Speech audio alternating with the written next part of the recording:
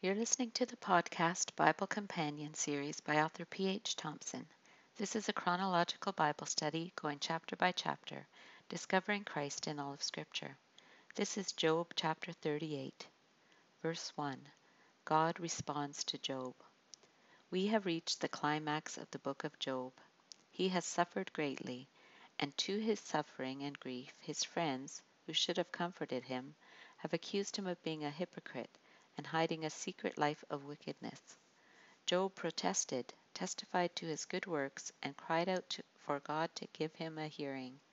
He wanted to ask God why he was suffering. He felt he had done nothing to draw such judgments from God. Job had managed to silence his friends but not convince them. They had silenced Job but had not been able to convince him to admit his guilt before God. So far, one of Job's so-called comforters, in Job 11:5-7, had said, "Oh, how I wish that God would speak, that he would open his lips against you and disclose to you the secrets of wisdom. For true wisdom has two sides. Know this, God has even forgotten some of your sin." Can you fathom the mysteries of God? Can you probe the limits of the Almighty? So now God responds to Job. He didn't need to say anything. He owed Job no explanation. In fact, he never does give him a reason for his suffering. He doesn't say, "Job, I know you've had a hard time. Let me tell you why. You see, there was this cosmic argument about you, and I intended to prove that your faith was genuine. So I allowed Satan to do his worst. Sorry about all this." He says nothing about Job's circumstances at all. Job asked why, but that was the wrong question. God was going to answer who he was dealing with. And once Job understands who he is and who God is, he could be at peace, even if his suffering continued. We don't need information, we need relationship. Job needs to understand God's wisdom compared with his own finite understanding. For all Job knew, he would continue in his misery indefinitely. In fact, while God's speaking, Job is still suffering, and afterwards, he isn't suddenly healed. Job had questions, and God responds with 70 questions of his own. Remember, when God asks a question, it's never to get information. You see this in Genesis chapter 3 and chapter 4. He knows everything, so he asks questions to engage with us and to help us to understand who he is and to get us to repent. And although this isn't a direct answer to his question, it is still an answer. So God answers Job out of a whirlwind, and this would have reminded Job of God's sovereignty in the whirlwind that killed his 10 children. Nahum 1:3 says, "His way is in the whirlwind and the storm, and clouds are the dust of his feet." In 2 Kings 2, Elijah is taken up into heaven in a whirlwind. Job must have been terrified, much like when the law would be given on Mount Sinai. I'm sure the whirlwind accentuated the message. I can imagine he would have thrown himself to the ground. I know I would have. Yet at the same time, it is a gracious event. It's not incongruous to feel both fear and assurance at the same time.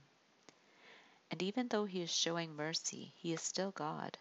He will reveal his being, his knowledge, his power, his wisdom, and by doing so, it will reveal that God is everything Job is not. What Job knows is nothing compared to what he does not know. And why is this section recorded?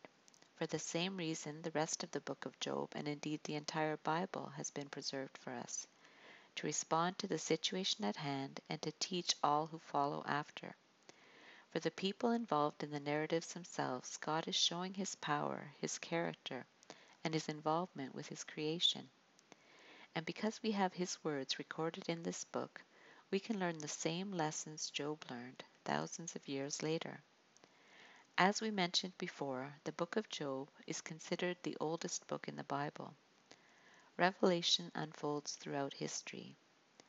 That is to say, we learn more about God as time goes on. It's progressive revelation, so that by the time we get to the Gospels in the New Testament, we see in Jesus Christ the clearest picture of what God is like. The rest of the New Testament explains the life and work of Jesus Christ and what it means for believers, and the book of Revelation, the final book of the Bible, tells us what our future holds. The Bible is always referred to as the Word of God, but within it we often have the actual words of God as we do here.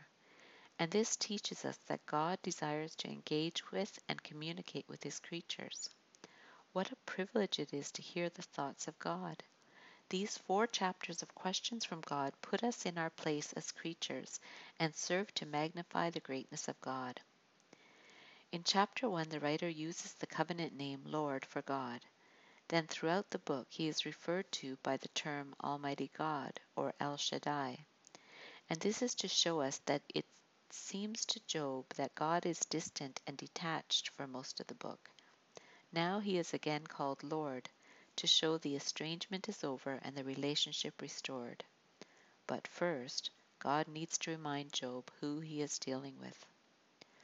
Verses 2 and 3, God tells Job to get ready to answer him.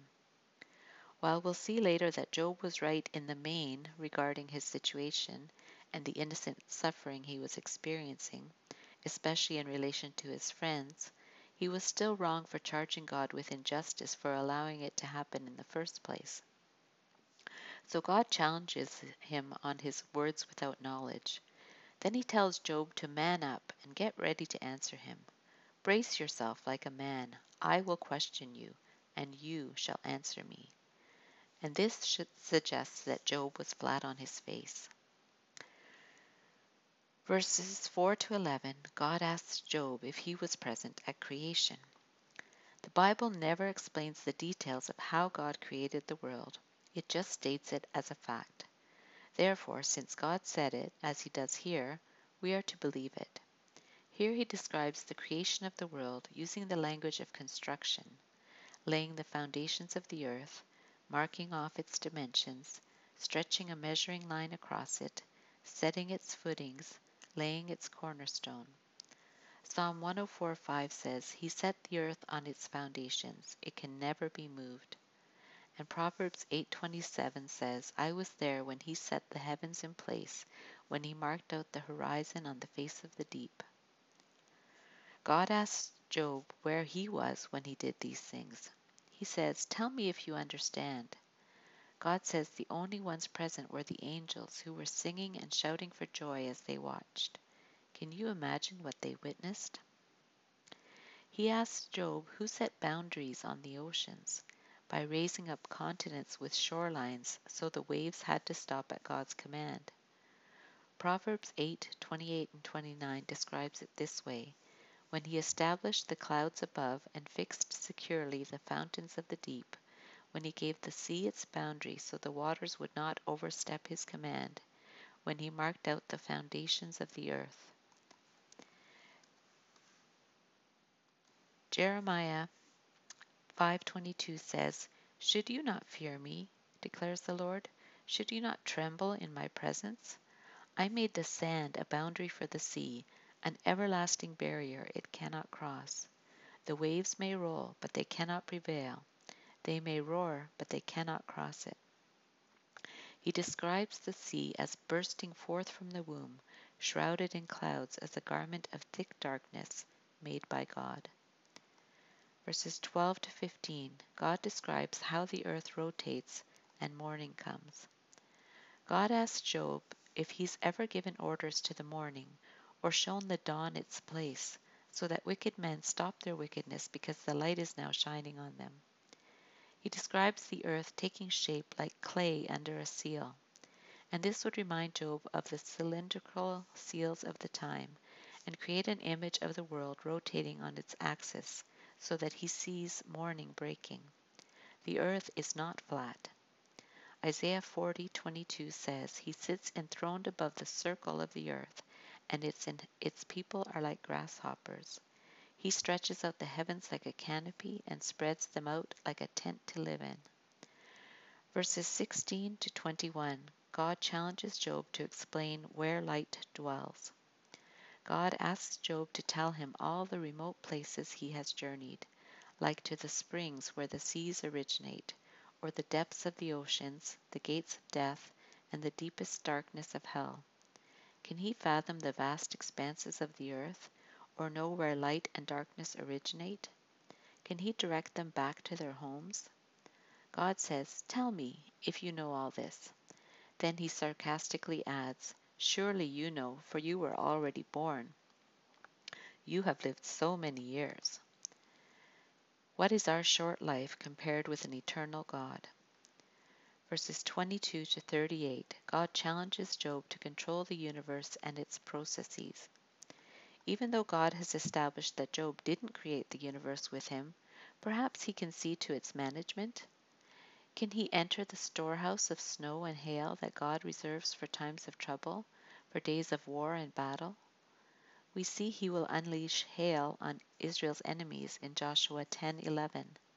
It says, "As they fled before Israel on the road down from Beth Horon to Azekah, the Lord hurled large hailstones down on them, and more of them died from the hail than were killed by the swords of the Israelites." And God asks Job if he knows how to disperse lightning or scatter the winds over the earth, how to make channels for rain or paths for thunderstorms, how to water uninhabited deserts so they sprout grass even though no one lives there to see it. He asks if he knows the source of rain, dew, frost, or ice. Does precipitation have parents who bring them forth? He speaks of how waters become hard as stone when the surface of the deep is frozen. Psalm 147:16-18 says, "He spreads the snow like wool and scatters the frost like ashes. He hurls down his hail like pebbles. Who can withstand his icy blast? He sends his word and melts them. He stirs up the breezes and the waters flow. The seasons change at his command." No? Then how about the constellations then? Can Job bind or loosen them at will, or even keep them in their orbits? He names the Pleiades, Orion, and the Bear with its cubs. Amos 5:8 says, "He who made the Pleiades and Orion, who turns midnight into dawn and darkens day into night, who calls for the waters of the sea and pours them out over the face of the land, the Lord is his name." He says the constellations have their seasons, and there are laws and ordinances in the heavens and outer space, maintaining stability and organization. This is not a universe of chaos, but of order. He challenges Job to set up a way to reign over the earth. No, not that either? Then perhaps Job can control the weather, send floods by calling out to the clouds, sending lightning bolts to do his bidding, like soldiers reporting to their commanding officer. Can Job count the number of clouds or tip over the water jars of heaven so that the dry, caked soil of the desert is watered?